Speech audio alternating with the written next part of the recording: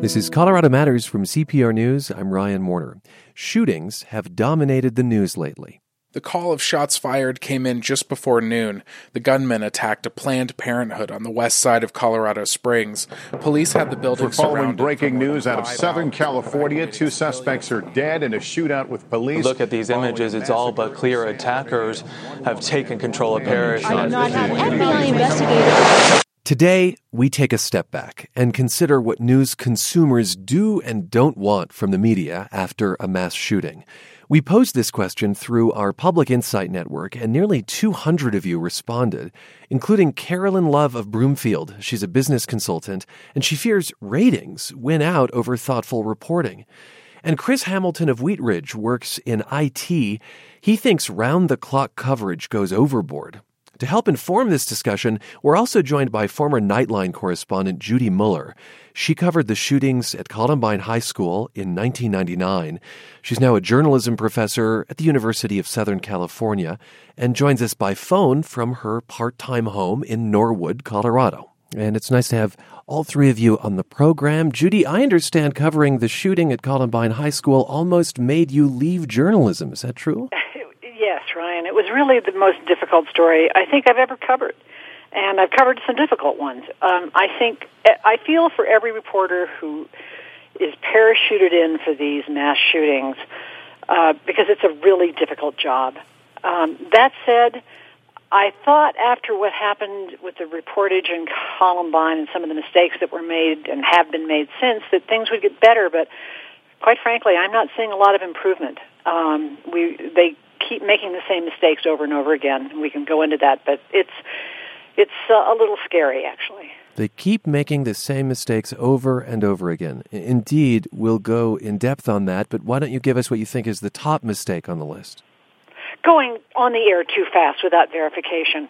It's just ridiculous. And I think your friend there who emailed in saying that ratings win, I don't know if it's ratings per se or the pressure to beat the competition or whatever it is, but we're seeing it over and over again with these misstatements of fact that can hurt people and get it wrong over and over again. And there's no excuse for it. You have to verify what you're doing. There's all kinds of ways to verify, but the idea of waiting before you open your mouth live just doesn't seem to be getting, they don't seem to be getting the message. I mean, the latest example was MSNBC, Carrie Saunders, when all the reporters were led into the apartment of the couple in San Bernardino, the landlord let them in, and it was this horror show of media stampede.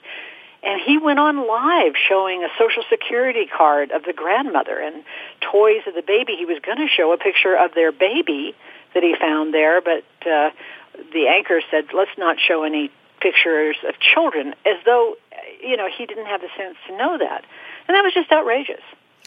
We have a clip of that live coverage, yes, in which media were invited into the apartment in San Bernardino, and CNN's coverage had the caption, "Landlord invites media into killer's home," across the bottom of the screen. Right, Anderson, this is what I was talking about before. I was the first person to walk into this room and saw how it was before everyone started touching it. And you can see that police did go through and look at many things. I don't want to show you these IDs over here just because I don't want to show you those addresses that are on there, but I do believe that they belong to the mother of Farouk based on the ages that are there. But you can see that there are some... Now, while CNN didn't show close-ups of IDs or photos, MSNBC did. The outlet eventually apologized, telling The Hollywood Reporter, "We regret that we briefly showed images of photographs and ID cards that should not have been aired without review." And Carolyn, this inspired you in part to write into our Public Insight Network. You were pretty disgusted by that particular piece of coverage. I was, and it's interesting that the reporter, that the apology pertained to the showing of the ID rather than stopping and thinking about what was appropriate to enter the room in the first place. What about that disturbed you so much? It seemed like it was just such a tremendous violation of the individuals involved. I don't support terror or anything like that, but it just seemed like they stepped into the pace without thinking.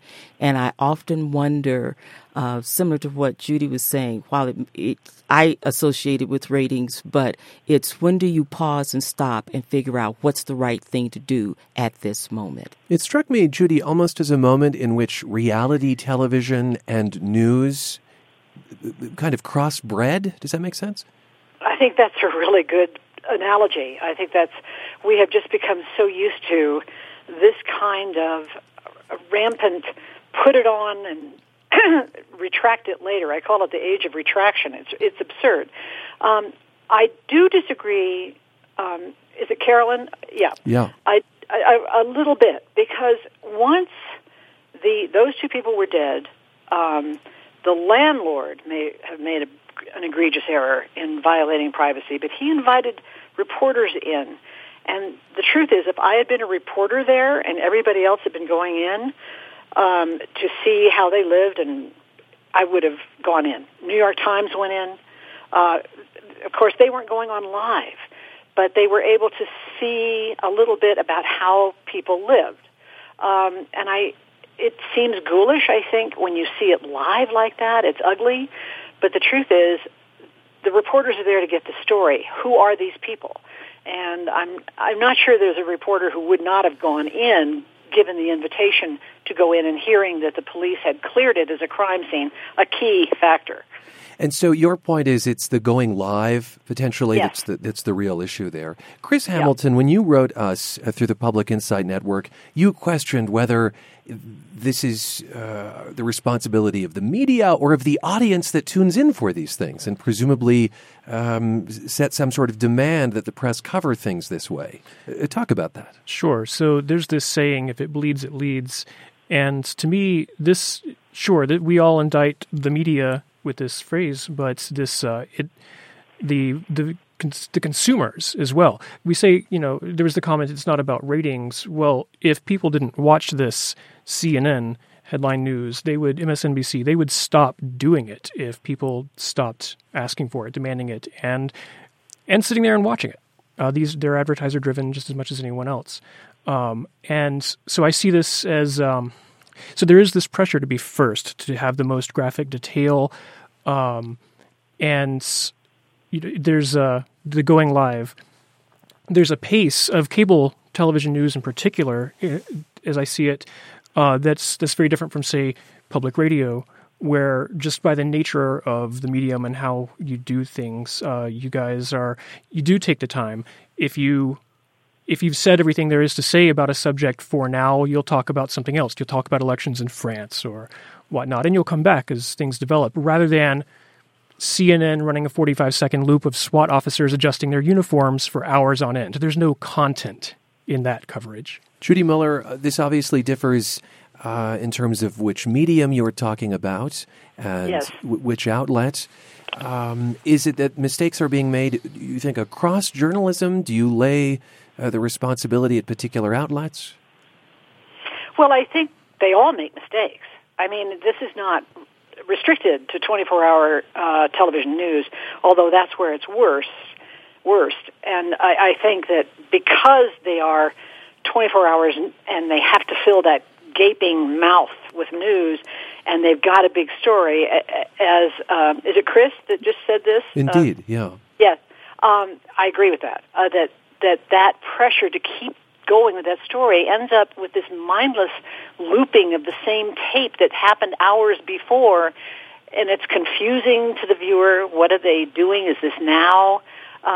Instead of stepping back, looking at other news, saying we'll come back to this when we have information, I think they're afraid to lose those viewers who are just stuck to the television. But it would really be wonderful to see that change, to step back and put things in context. For instance, yes, 14 people died in San Bernardino. At the same time, across the country this week, 350 other people died in gun violence. Just to put things in context once in a while.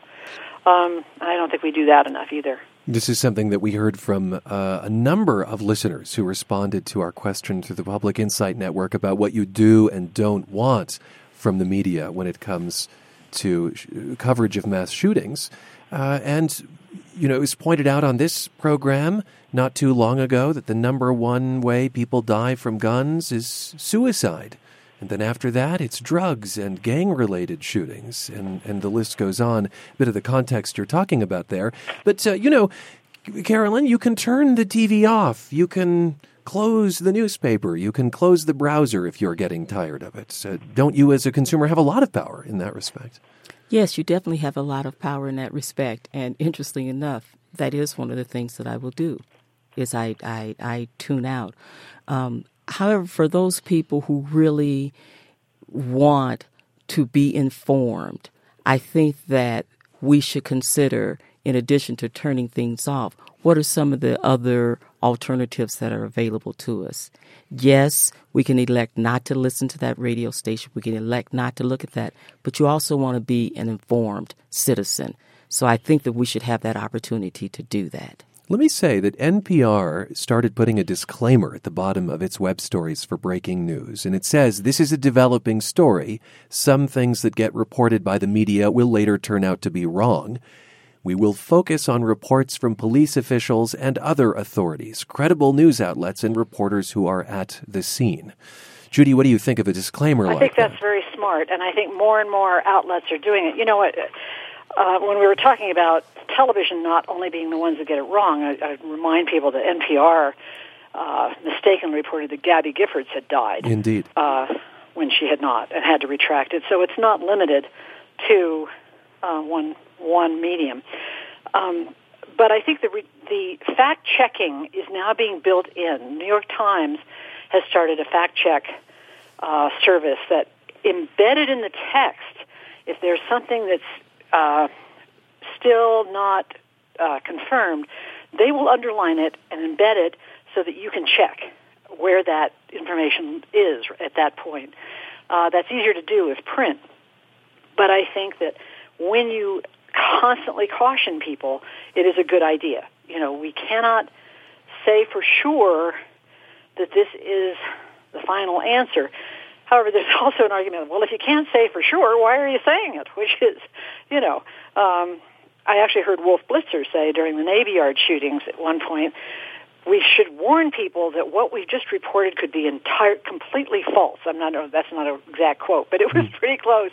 And Jon Stewart took that on that night and said, if it's completely false, don't say it. Or it has the potential to be, yeah. So I think that it's to pause and wait and confirm has got to be the lesson here.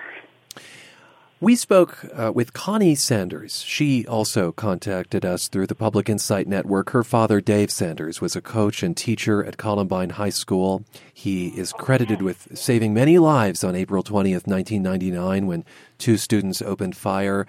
He died that day.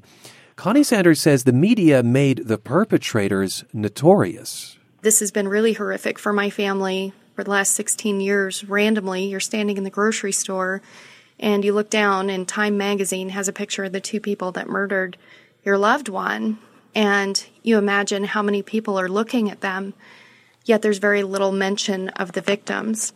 If children are latching onto that and saying, wow, this person got a lot of attention and society really listened to that person and validated that person by showing everything that they did, and I wonder if maybe I could do something worse. Connie Sanders says perpetrators since Columbine, the shooting there, have referenced her father's killers as inspiration. Chris, do you think media coverage focuses too much on the suspects, maybe glorifying them? Gosh, I mean, there are still websites, TV programs, books dedicated to Charles Manson. The notoriety of villains. There's a lot of people find that appealing. Yeah, the Columbine shooters are still these cult figures in some circles, and it's very tempting to say, well, we should deny them any glory, any lasting glory, the ability to inspire copycats. But then that makes me there's legitimate news there. I mean, if you're not talking about the who, how do you discover the why, which is the job of the media? Right. There's a tension I'm hearing here that you both crave context. You want to know why something happened. You want to know how something happened. Naturally, Judy Muller, doesn't that mean you have to look at the who? I agree with Chris. That's absolutely right. The reporter's job is to get the who, to get at the why, and find out what motivates people, how they get their weapons, how easy was it, should they have been allowed to get weapons, that sort of thing. However, we repeat this narrative, and every single time it almost becomes like Groundhog Day, with the same meta-narrative. Who were they? Why did they do it? How did they get the guns? What should be done? It's really a similar cycle. I don't know how you get out of that, though, because reporters have their jobs. I think it's interesting that Connie Saunders is quoted there. On the day after the Columbine shooting, my first job, I was reporting for World News Tonight with Peter Jennings, and my assignment was to find out who the victims were and tell us something about them. And the names had not been released. The bodies hadn't even been released from the morgue. And we only knew a few things, but I did know that there had been a teacher, and I found out who that teacher was. And I went to the home, the Saunders home, and they had signs all over the front porch saying, "Media, stay away, do not bother us." And I sat there thinking, oh no, what will I do? And at that moment, a nephew walked out, and I just said, "Would you mind talking to me? I won't bother the rest of the family." And he did. But it's that, there it is. There's the crucible right there. I'm the reporter. I need to get on the air that night. Everybody else is getting the story. Who are people? We want to know about them because we relate to them, and the families often want to talk about them. But it's very tough because... And don't you, Judy, at that moment in your mind also have... Gosh, what if NBC gets that voice and I don't? That is to speak to the competition. I mean, I have a job, and my editors in New York, they want me to get that piece on the air, and I'm aware of that. On the other hand, I will tell you, and I've written this in the book I wrote about this. That was a moment where I thought maybe I shouldn't be in this business. I mean, it really was such a moment where I thought I could do something else. I could sell shoes. I mean, it really was an awful place, and I feel for all the reporters who have to cover these stories. It's so hard. Well, in the comment there from Connie Saunders was this idea of the potential for coverage to lead to copycats. Let's tackle that after a quick break. You're listening to Colorado Matters. I'm Ryan Warner, and we're following up on what many of you told us when we asked what you want and don't want from the media when it comes to coverage of mass shootings. Let's rejoin the conversation in just a bit on Colorado Public Radio News.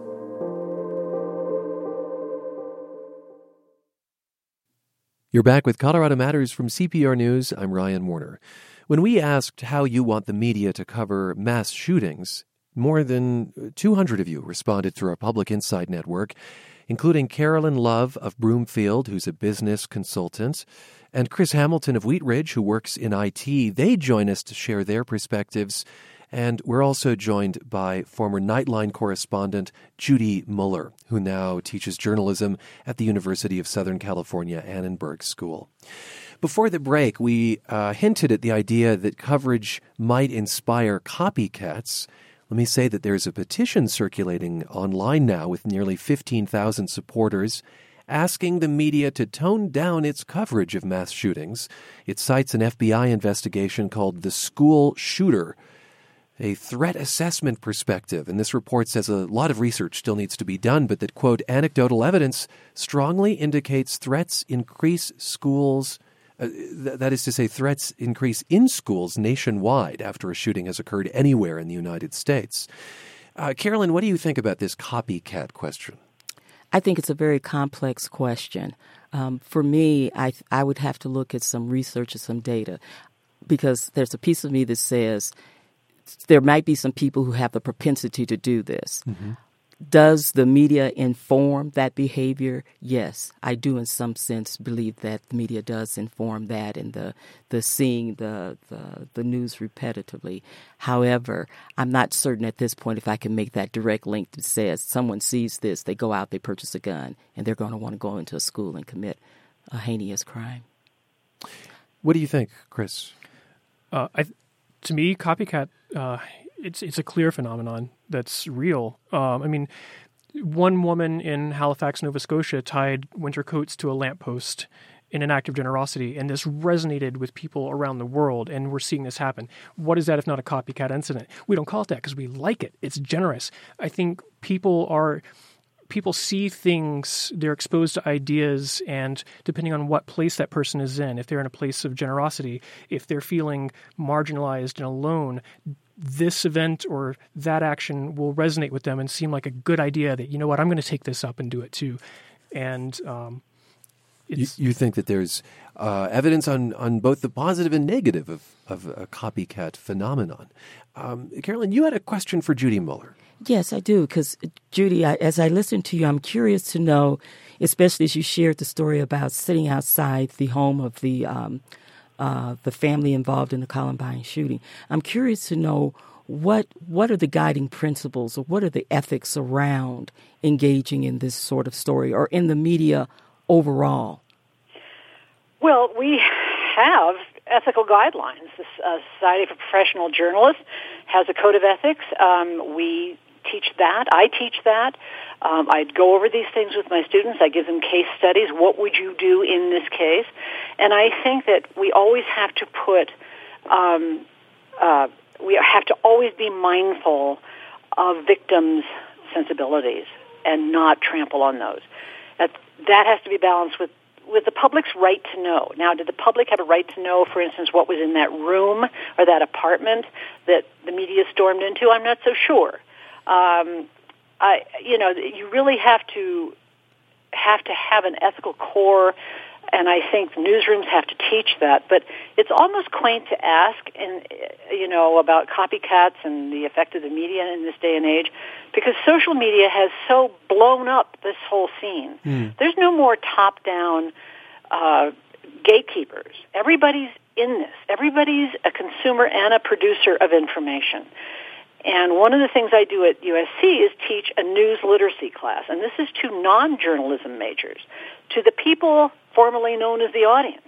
What are your ethical obligations in passing things on social media that you can't confirm, that you look up PolitiFact, factcheck.org, Snopes.com. There's all kinds of fact-checking organizations where you can go before you pass on bad information. So I think we're all in this together now.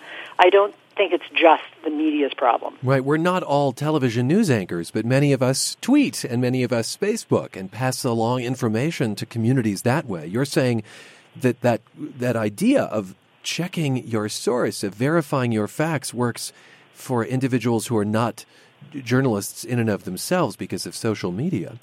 This leads to the question of whether outlets should steer clear of using the names of suspected shooters.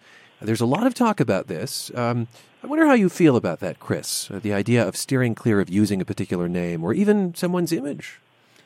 Well, certainly I'm trying to avoid using names in this discussion today. It's the tone is really important, right? I mean, it's, as we said before, the who is critical if you're going to explore the why. This one can't be a secret if you're to drive down on the other. But we can choose not to plaster this footage of the planes hitting the Twin Towers over and over. That these triggering events that take people back to, I see you're standing in line at the supermarket, the example we heard earlier, and you see a photo of the person who killed your father 16 years ago. I mean, we have to appreciate that. These are real people. I found myself in the position of writing a sentence for broadcast that uses the name of a particular shooter or alleged shooter. And Judy Mueller, it's very easy to not use the name, to just say the alleged shooter. Is that an important decision to make for a journalist, do you think? I really wrestle with this question. I know, I'm trying to remember, I think it was the Aurora shooting, Aurora, Colorado movie theater shooting, where Anderson Cooper made a statement, I'm not going to mention his name in this broadcast because I don't want to glorify him. Well, that was an editorial decision. But I think it's sort of a moot at that point. The name's out there. As I said, once the name is out there, spreading on social media. What I think would glorify it is to constantly show pictures of him, and I think to overdo the coverage of the shooter. We have to know why, we have to know who, but you don't have to pound it to death 24 hours and 24-hour news cycles. Carolyn, you've been nodding your head there. Yes, I agree, and I have a question actually for Judy, because it seems like as I hear you talk, you really emphasize mindfulness, to be thoughtful about what you're doing, and to take some time. So how does that translate, in your opinion, to when it is appropriate to use names or not appropriate to use names? Well, I think when you have a major story, a mass shooting, you have the person's name, perhaps they're dead, perhaps they're not. You have an obligation as a reporter to tell that name, to report that. That's the who of the who, what, where, why, when. And you also want to look at the why did that person, what was the motivation, and how did they do it. But beyond that, I think it's a matter of amount. I really think that you have to identify the person, but you don't have to pound away at it to the point where it does become almost not a glorification, but certainly creating its own world. Copycat killers, unfortunately, I don't think there's anything that's going to stop that. We've seen it over and over again. Right, and if you use the name 5 times less, is it going to mean that there's not a copycat? If you use it 500 times that, yeah. No, I don't think so. And I don't know. I don't know that it's the media's responsibility on that. I think there's a lot of other ways in society that we can deal with these issues, but apart outside of the reporting. But I don't think that's going to stop it. As you know, the LA schools were closed for a whole day because of a threat that came soon after the San Bernardino shootings. And, somebody pulled a hoax, but, it was clearly because of that shooting they knew it would have a good chance of happening. Yeah, the timing in that case is critical. Pardon me? The timing in that is critical. Yes, I think it was the timing. Just briefly. Sure. So I hear what you're saying about the social media and Twitter changing who are the people reporting. Now everybody's a journalist, but there are still the professionals, the Stephanopoulos, Anderson Cooper, Ryan here in the room. You guys, I do think there's a responsibility as the professionals. You can choose to join this race to the bottom, and scroll tweets across the bottom of your screen all day long. Or you can choose to say, we're going to try to shape the tone of this conversation. And I heard what you said earlier about the struggle of getting the story while still being respectful to the victims. And that is what the professionals can bring here. A lot of listeners echoed this sentiment who wrote into our Public Insight Network saying that they want more information about prevention, about warning signs. And so that is absolutely something we heard. And there's much more of what we heard at our website, cprnews.org. I want to thank the three of you for sharing your thoughts and your time with us. We heard from Judy Muller, journalism professor at USC's Annenberg School in Southern California. She joined us by phone from her part-time home in Norwood, Colorado. And through that Public Insight Network of ours, we found media consumers Carolyn Love of Broomfield and Chris Hamilton of Wheat Ridge. As I said, there are more comments from listeners on this question of how the media handles mass shootings at cprnews.org, which is also where you can join the Public Insight Network and lend a hand in our reporting. We'll be right back with Colorado Matters. It's Colorado Matters from CPR News. I'm Ryan Warner. A coalition of American Indian tribes, including Colorado's Ute Mountain Ute, is working to protect their ancestral lands in southern Utah, and they've proposed a nearly 2 million-acre national monument called Bears Ears. CU law professor Charles Wilkinson says intertribal coalitions usually address general issues like education or health care, so this is unusual. There's the individuality of tribes. They're all very proud of having their own history and their own really set of problems and opportunities. So people in the know, are pretty amazed that this happened. Wilkinson is special advisor to this project. Even though it's unusual, he says it's a logical move. That really would increase the force of the proposal, if tribes came in separately or they came in as individuals, would be very different. But having 5 major tribes together really adds a lot of heft to this back in D.C. And we should say there is some powerful political opposition to this proposal in Utah. Regina Lopez Whiteskunk, who lives in Toyac in southwestern Colorado, represents the Ute Mountain Utes in this coalition. And Regina, welcome to the program. Hi. For those who've never been to this area of southern Utah, which you'd like to make a national monument, Bears Ears, describe the area for us. Okay, I know this is highly unusual, but I'm going to ask a request of our listeners. I really want you to feel what I'm about to describe. And with that, I know we're on the radio, but I'd like for you to just take a moment and close your eyes and imagine a time when there was not so much technology, so much land development, but a time when things existed in its most pristine form. You've got the canyons. You have the cliff dwellings of the presence of our ancient ones that once existed. You have waterways that have carved their ways through the land there.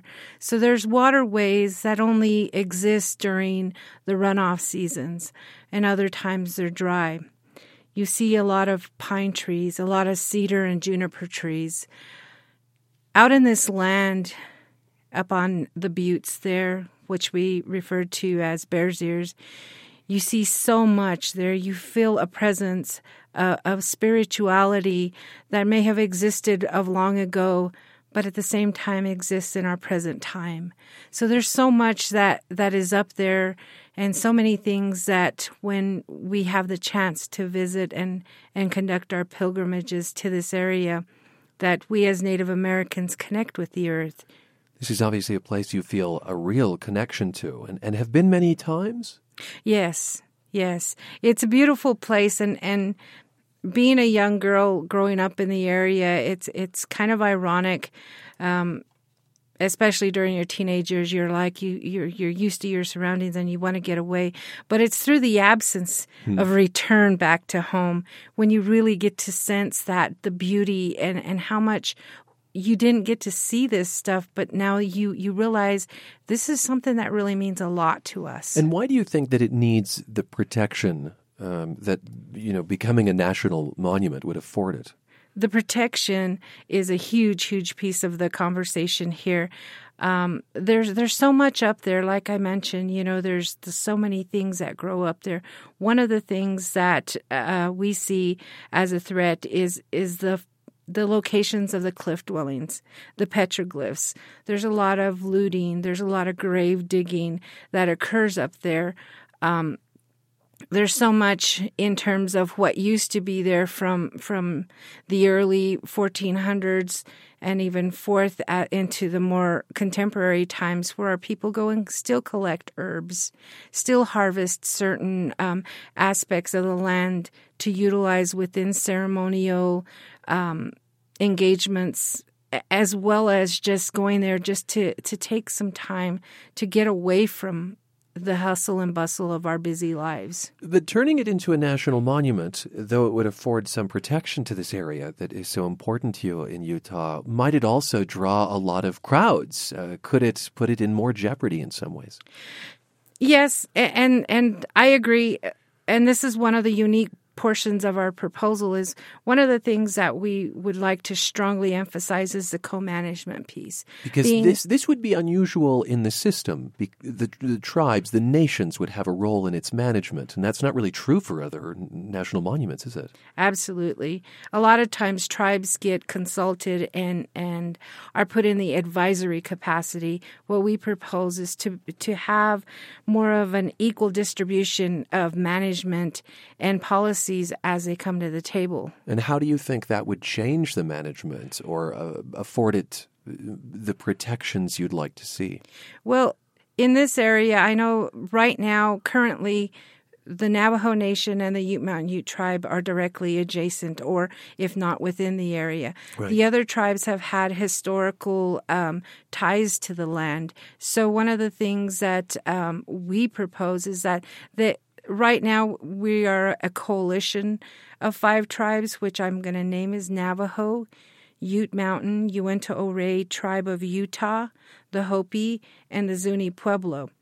And one of the things that we feel that's very important is that as things move along and transition, that this coalition will move from the planning efforts and the campaign to designate the area as a national monument would transition to a commission. That doesn't necessarily mean that the people that are participating on the coalition now would automatically move into the commission, because, of course, we'd want to have the experts and the specialists sitting in those capacities to address the management and the policy areas. So that it serves not just the tourist, right, but that it also serves the nations that feel really represented there. Right. And I think it's extremely important that everybody have that collaborative effort to being at the table to design some of these management plans and to help implement them and monitor. I think that's extremely important because a lot of times that management and monitoring piece gets left out when tribes are looked upon in the advisory capacity. You're listening to Colorado Matters. I'm Ryan Warner, and we're talking about a proposed national monument that would be across the border in Utah called Bears Ears. And there are many in Colorado who are interested in this, including members of the Ute Mountain Ute tribe, who see this in many ways as an ancestral homeland.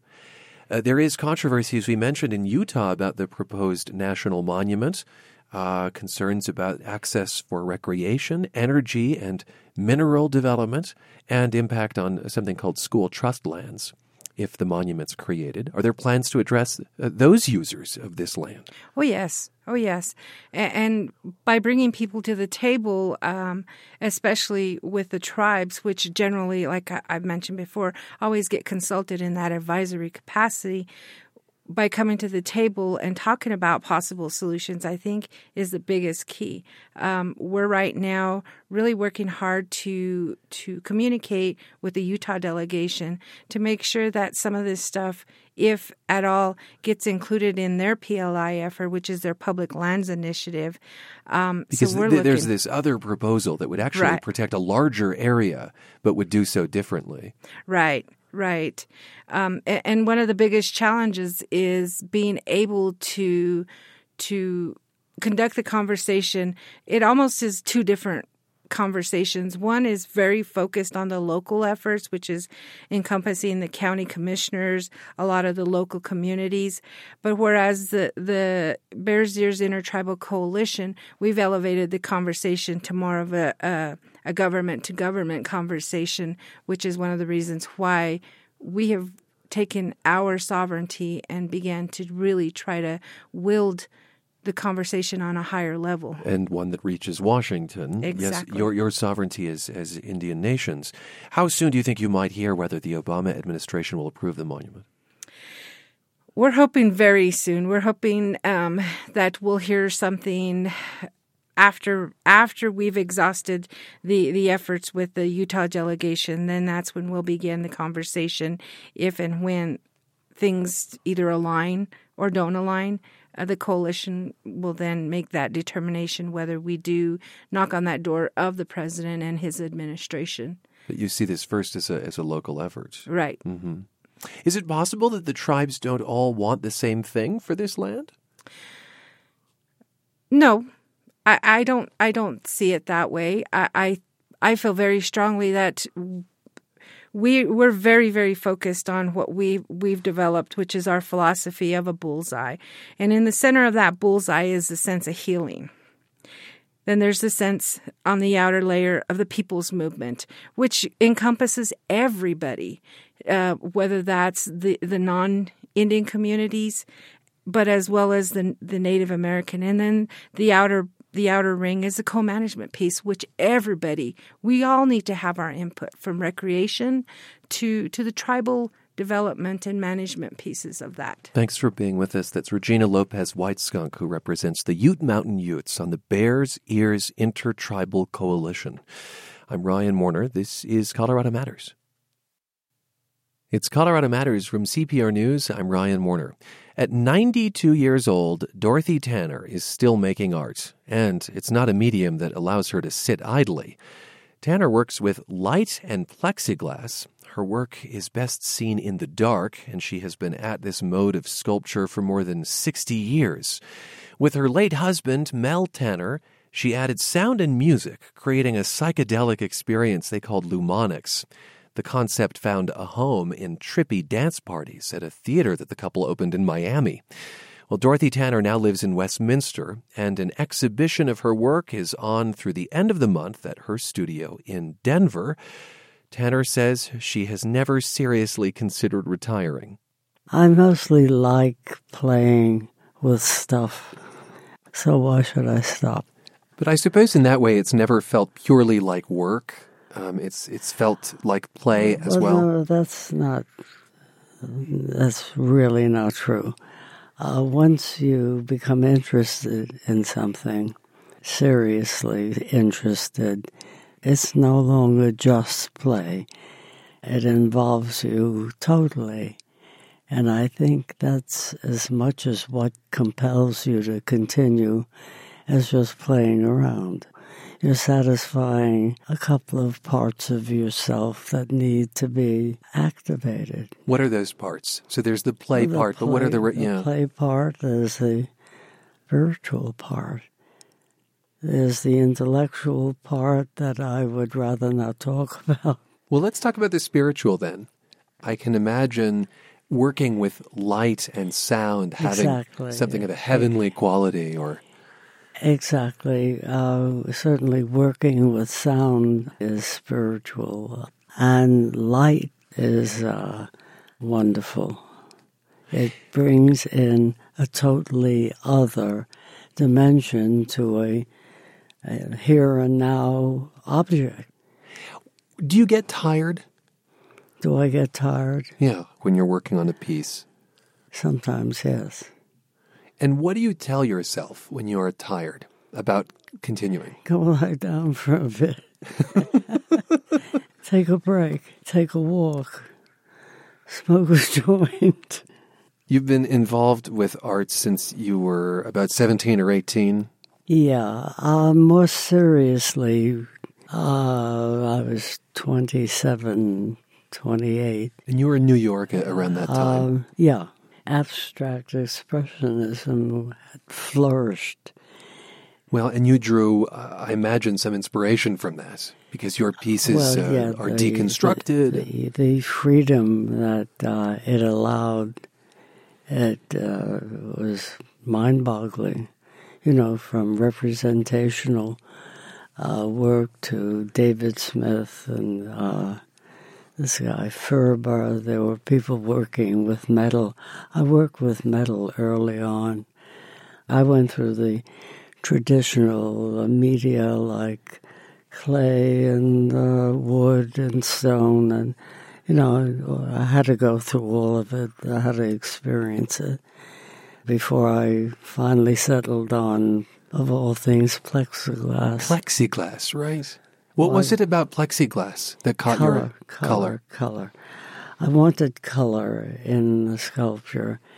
And although wood is lovely with its grain and so on, it didn't have color in the sense that I wanted it, and I didn't want to paint. What's so great about light is you bring a particular light to an object that is a color, and you change the color, and you don't know what the outcome will be. Speaking of light, your work later grew to be called and involve something called Lumonics. Yeah. But this was not just a name for an art form. It was like a whole idea that yes. you brought when you moved to Florida, the Miami area. What was Lumonics? It evolved. It was born in Miami, actually. It means light and sound experience. We were influenced by the mentality of the 60s, which opened up music, and as it opened up the visual arts, and it combined music and light and color, and we utilized the sculptures, the lighted sculptures, to reflect the music. Mel was a painter at the time, And so we did projections on a 30-foot wall, which were paintings, and then we overlaid the paintings with lasers. And you opened up eventually like a series of theaters in which this would occur. Yeah, we moved to California, and from there, one of our people had a place in Maine. We moved to a bank building in Maine and converted it to a Lemonic space. And describe the one that you opened. Was it in Miami? The idea was to change people's consciousness when they walked in the door. They walked in the door, there was a spacey fountain. They turned the corner, and there was this large room, and the whole room had light sculptures in it. Is it true that they made it into like dance parties in Miami and clubs? Later on, with the help of Mark. This is Mark Billard. Yes. He and I collaborated on music and video. Why don't we hear some of that music?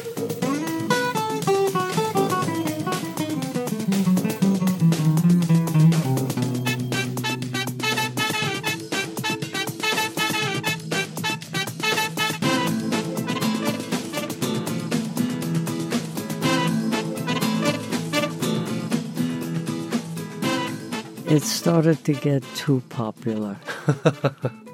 And it was, by the way, during a period when ecstasy was happening with the kids. The authorities, they made it illegal and so on. Were you raided? Finally, yes. We didn't handle any of it. We weren't there to make money on drugs. What eventually led you to Denver? I think it was enough, really, of that kind of density, too many palm trees, too much heat. There were probably other reasons, maybe even more practical reasons. This place has a history of Naropa, a different kind of thinking, and legalization was an important element in assessing what the mentality is. Legalization of marijuana. Yeah, sure. Thank you for being with us. Thank you for having me.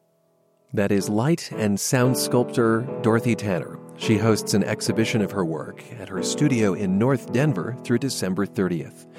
We spoke to Tanner earlier this year. Stephanie Wolf and Shauna Lewis produced today's show. Our theme was written and performed by Kip Kipper at Coop Studios in Boulder. I'm Ryan Warner. You're with Colorado Matters from Colorado Public Radio News.